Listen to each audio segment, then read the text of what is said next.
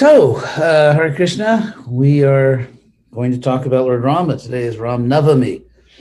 The word Navami means the ninth, feminine word ninth. It refers to the ninth Tithi, the ninth lunar day of the lunar month.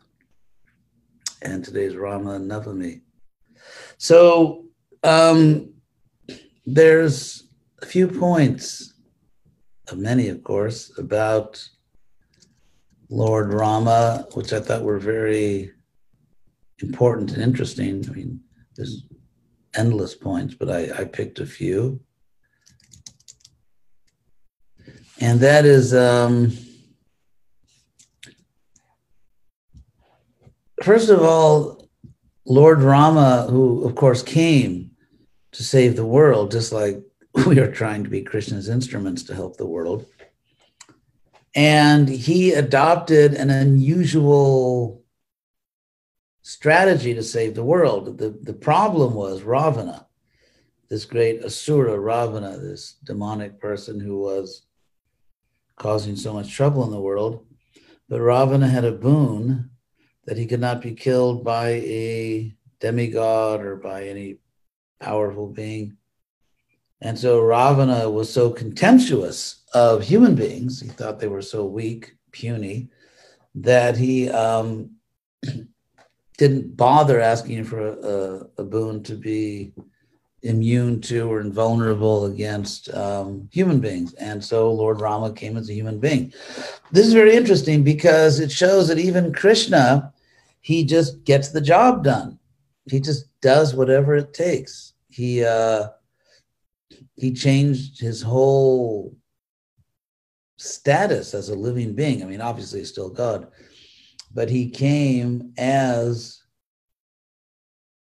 a human being somehow, so that he qualified under the terms of the boon that Ravana had received, that he did not have any immunity against human beings. So somehow Rama, even though he's God, somehow qualified as a human being.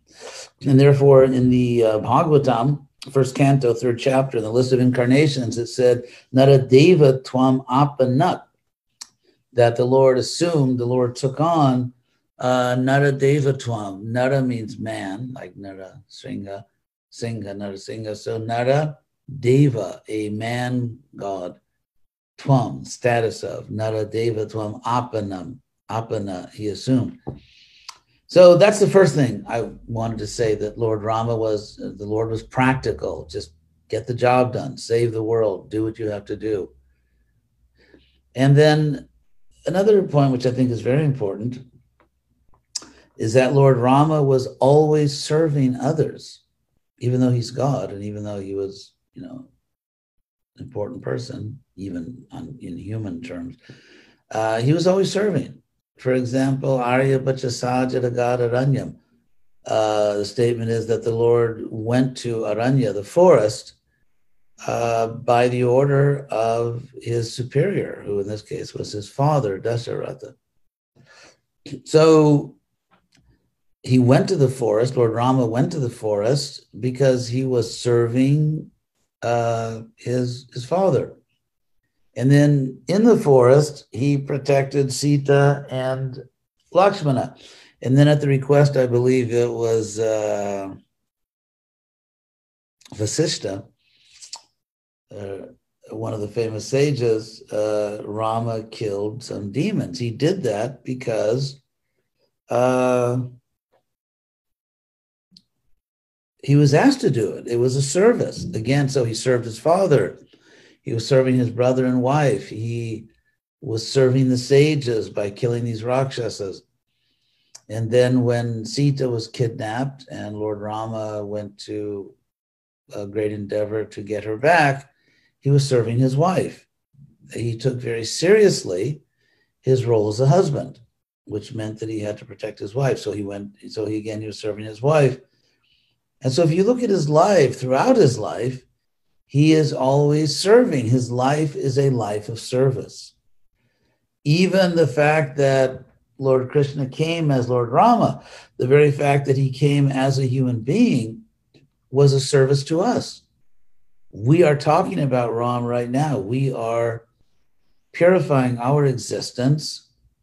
We are advancing on our own path of enlightenment by glorifying Rama, by honoring Rama.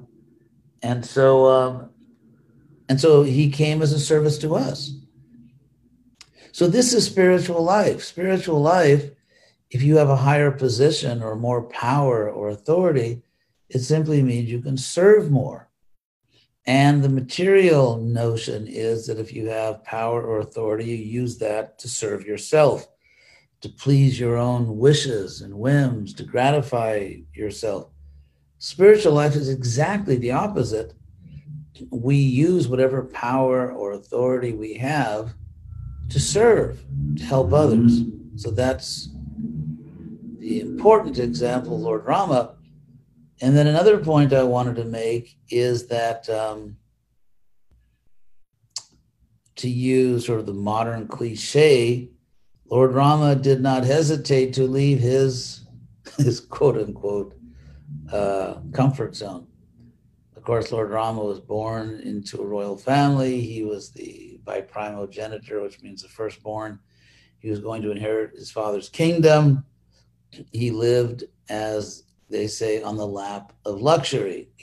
But when it was his duty to go into the forest, he went and didn't hesitate because it was his duty in obedience to those who were within the context of his pastimes, his authorities.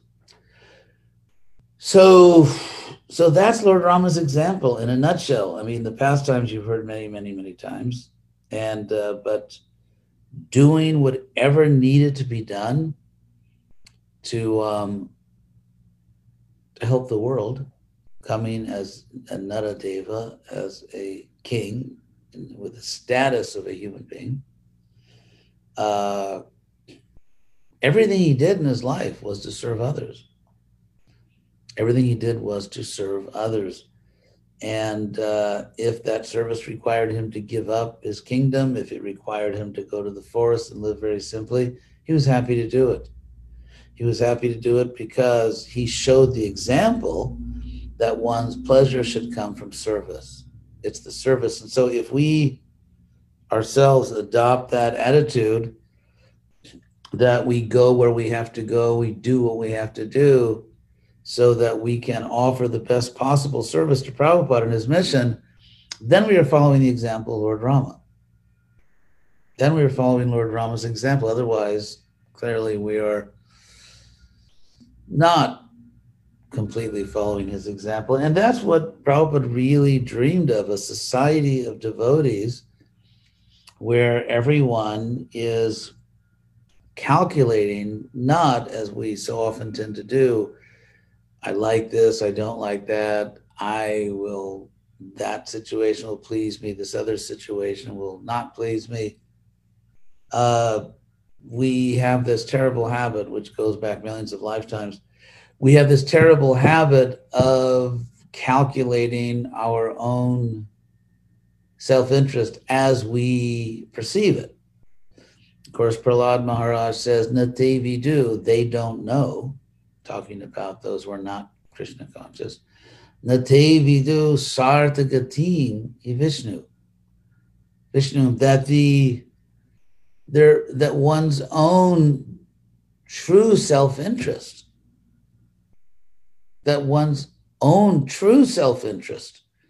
can be achieved only by serving the Lord. Na swartha gati Vishnu nate vidu. So, because people are distracted by their senses, bahiruktamanya, that people are distracted by their senses and therefore cannot perceive their true self-interest. And so, as I've said before, in the material world, people are not even really very good at being selfish. They're trying to be selfish. They think they are living for themselves, but actually they're not. And so material life, selfish life is not even, you can't even be selfish efficiently. Because in material life, no matter what someone thinks they're doing, they're actually acting against their true rational self-interest in terms of their own eternal identity and character. So Lord Rama comes to set this example, and the more we are able to follow that example, the happier we'll be, the better life we'll have. So let's see, are there any? I may not give a very long class today. I hope I don't get in trouble for that, but here we are. And obviously, if you're listening to this class, then it's very likely that you are alive at present on the earth. So if in fact you are alive and on the earth, then this applies to you. So I just got one. So it said, some people complain about the ending of the Ramayana, the banishing of Sita. How can we understand it? Yeah, I don't think I've ever met a devotee in my life that really was enthusiastic about that. I think one of the reasons, if you think about it, Lord Chaitanya also left his wife. In this case, he left and she stayed in Chaitanya Leela. Lord Chaitanya's beautiful wife, who is the goddess of fortune, obviously an expansion of Radharani, and Lord Chaitanya took sannyas. One point which is interesting to think about, because thinking is actually good most of the time, and that is devotees don't complain very much or as much about Lord Chaitanya leaving his wife. Whereas Lord Rama leaving his wife is, I would say, that mean to be offensive, very unpopular among devotees and non-devotees even. No one seems to like that. And so what's the difference? Whereas Lord Chaitanya leaving his wife and taking sannyas, it's not that people love that, but they don't complain about it so much. One reason, I think, in the measurably different response of devotees to these two acts of renunciation by the Lord is that the Ramayana is very romantic. And so I think it appeals to us it appeals to us very strongly on a human level. And it's almost like if you're watching a movie and you love the movie, and at the very end, oh my God, that's a terrible ending. And it kind of ruins the whole movie for you. And so if you look at Rama, precisely because I think the fact that we react so much against Lord Rama sending Sita away is connected to the fact that Rama appeared as a human being, and or in the guise of a human being, and that the story is just it's a great human story. It's very romantic. When Lord Chaitanya decides he's going to cut off all his hair and take sannyas and go preach in South India, it's wonderful. It's Krishna's pastimes, but it's not, on a human level, it's not gripping the way here you have this beautiful wife, you're sent out to the forest, and even that's romantic. I mean, the fact that Sita insisted on going with Rama, they're living together in the forest, so many travails, he saves her and from that Shurpanaka, and so on. And then he finally, he builds a bridge to Lanka. This incredible battle takes place. He saves her with this beautiful flower airplane. They fly back to Ayodhya. So even if Rama wasn't God, it would probably be a very popular story. And so I think at a human level, not at a spiritual level necessarily, but just at a purely human level, we tend to get much more emotionally into the Ram story, or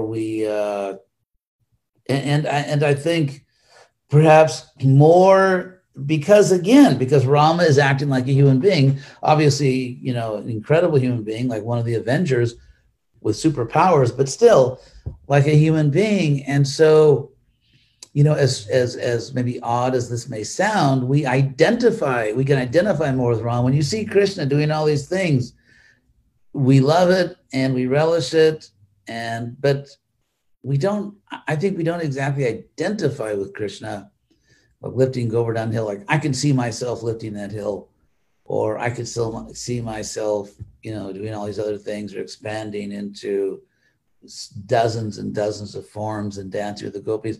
We don't really, quote unquote, identify with that. For one thing, because Lord Krishna has many girlfriends. And even when he marries, he has many wives. And so clearly we are not on that level. I mean, if we tried to think of having if a man, I should say, tried to think of having many wives, it would not be probably a very recommended state of consciousness for that man to be in. So many things about Lord Krishna's pastimes are superhuman. In fact, that's what the Bhagavatam says. Ati Martyani Bhagavan Guda Kapitamanu said that Krishna pretended to be a human, but his activities were Ati Martyani, which means superhuman. Sahara Kritavan, the Bhagavatam first chapter actually says, Kritavan Kilo Karmani Sahara Mena Keshava. Ati Martyani Bhagavan, that Lord Krishna executed so many superhuman pastimes with Balaram. Whereas in the case of Lord Rama, he, of course, is a great fighter, but he acts like a superhuman. For example, nowadays they have all these movies like from Marvel Comics or DC Comics, the Avengers and all these mutants or Superman.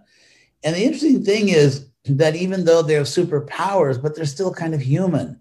And therefore, that's why people like the stories so much, because they can identify with the stories and they can dream, if only I was a mutant or something. And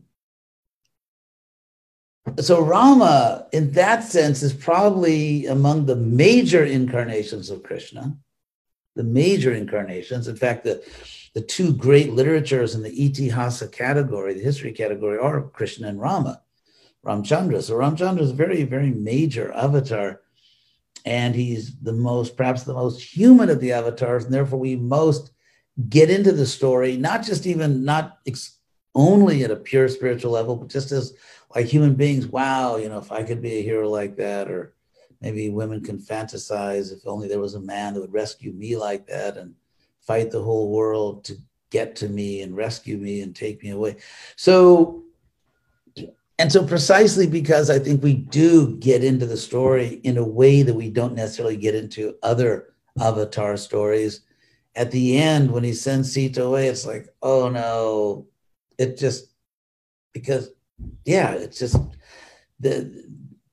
people are very unhappy about it. So what do we do with this? I mean, it's even Lord Chaitanya's time, some of his devotees were unhappy about it. No one likes it. Even Lord Chaitanya's, I forget, Lord Chaitanya was speaking to one of his devotees that said that, what about this thing with sending Sita away? Or Sita being with Ravana and so on. So what do we make of it? If we can pull back our own identification with this pastime for a minute, just like kind of divest ourselves for the moment, detach ourselves from that kind of identification with it, and say, this is like Lord Chaitanya. And okay, Lord Ramchandra went to all this trouble to get Sita. That's the whole power of the story. I mean, I think just one more word about why we're not happy.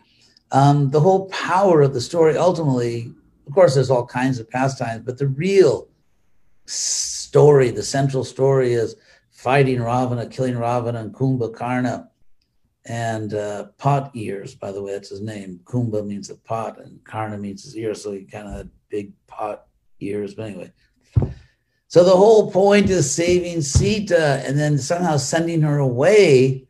I believe the reason it's disappointing to many people is because if Ram doesn't care that much about Sita, that he's just going to send her away because one idiot said something, then his rescuing her somehow loses some of its value or its emotional power, because if he's ready just to send her away in a moment, then maybe he rescued her just because it was his duty. Like, you know, if you're a policeman and you go chase a kidnapper, you may not care that much about the kidnapped person, the kidnappee, but it's your duty, it's your job. You know, you're paid to do that. So if Ramchandra is just doing his job as a Kshatriya, it's much less romantic. In a sense, it kind of neutralizes all the romantic power of the earlier part of the story. So I'm not saying that should be our final understanding. I'm just trying to analyze psychologically why almost everyone is just not happy with that ending.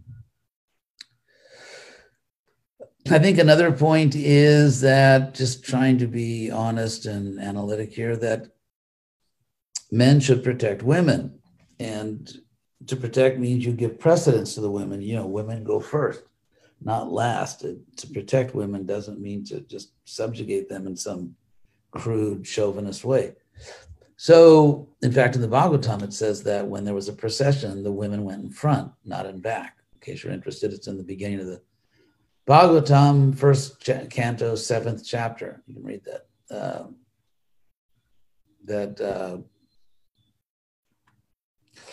Strio Purak, that they put the women in front and then they went.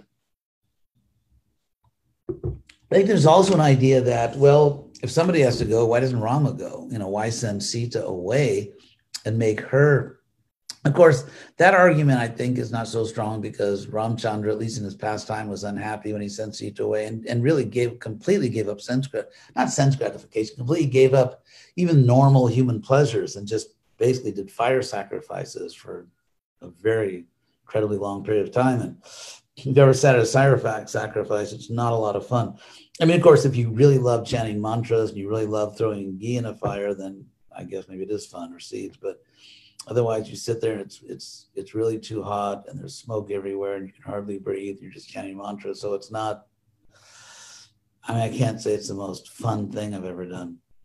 Although it has its power, of course, it's a Vedic sacrifice, has its power, but it's not something you do for your own amusement, unless some people actually really love rituals. But so Ramchandra is not enjoying, he gives up all his own personal worldly happiness, so to speak, in his pastime. So how can we understand it in a way that, does not displease us so much? There's the obvious point that Sita and Ram are never really separated. Lord Rama was setting an example, but then you could say, well, is that really the example you want to set, that if anyone criticizes you, send your wife away and send your children away? I think the most positive way to look at this is that there's a sense in which, precisely because a man and his wife are united, there's a sense in which, an important sense in which, a man and his wife are really a team. They're really united. And so therefore, Lord Rama is showing that he will make the greatest sacrifice. In a sense, if we say that, okay, if Ram can so easily send Sita away, then his fighting for her against Ravana loses value. I think maybe you could do that the opposite way. You could say that, well, when Rama was fighting to save Sita and he couldn't live without Sita, that was real. I mean, in terms of his pastime, that was real. He really does love Sita that much. And therefore, seeing that he's going to give up that which he most loves in the world, that which is most important to him, that which he most loves, his own dear Sita, And yet he's letting go of that because he knows that if he doesn't do that, knowing human psychology, knowing how envious people in general are, if he doesn't do that, then it will weaken, perhaps cripple his power to save other people, for them to have faith in him. That's one point. And so, yes, Lord Ram does love Sita that much. The romance in the first part of the story is real. And therefore, Lord Rama's sacrifice is all the more powerful. I think there's another reason why Lord Rama did that, just as I think about it, which is that there is a very strong tendency in this world that when people get power, they act selfishly. I mean, we know, anyway, look at the leaders of the world today, and very often they act very selfishly, even if lots of people have to die. Even if they cause the death of so many people, they will still pursue their own sense gratification. And so perhaps this is one of the most dramatic possible examples of a king doing just the opposite, giving up that which he most loves, that which he most cherishes, and giving that up for the sake of his people. I mean, it's a very powerful example of how a leader has to be unselfish. Now, one can say, did Lord Ramchandra overreact? Did he overreact? I mean, after all, it was one low-class guy that said to his unchaste wife, I'm not like Rama, I'm not going to tolerate this nonsense. So, implying that Sita had not been perfectly faithful, which was, of course, most offensive and crazy. So, I think if Lord Rama had known that it's not going to go past this guy, here's one crazy, envious person, so maybe I'll just go and get rid of him or whatever, just tolerate it. If Lord Ramchandra knew that this type of malicious criticism is really restricted to one crazy man, I don't think he would have sent Sita away. But Lord Rama knew, because he understood the world he lived in, that it will not stop here. This man will not shut up. He will tell other people, they will tell other people, and it's really going to undermine my whole, it's going to undermine my ability to be a good king. So there's a lot at stake here. It's not just one foolish person. So those are some points that occur to me. I think if we put all that together, it may help us to look at the Ramayana in general more positively and not get so disturbed by this act of sending away Sita and his sons. So, no more questions. At least I don't see any more questions. And so I guess I don't see them. They don't exist. Actually, they do exist. Okay, I think that's, at least those are all the questions that have come to me. If you asked a question and it was somehow overlooked, I apologize for that. And if you send it to me directly, I can try to answer it. So thank you all very much for your attention. I wish you all very happy Ram Navami. Hope you all stay safe during the pandemic, and even after the pandemic, we should all stay safe so that we can continue serving Krishna.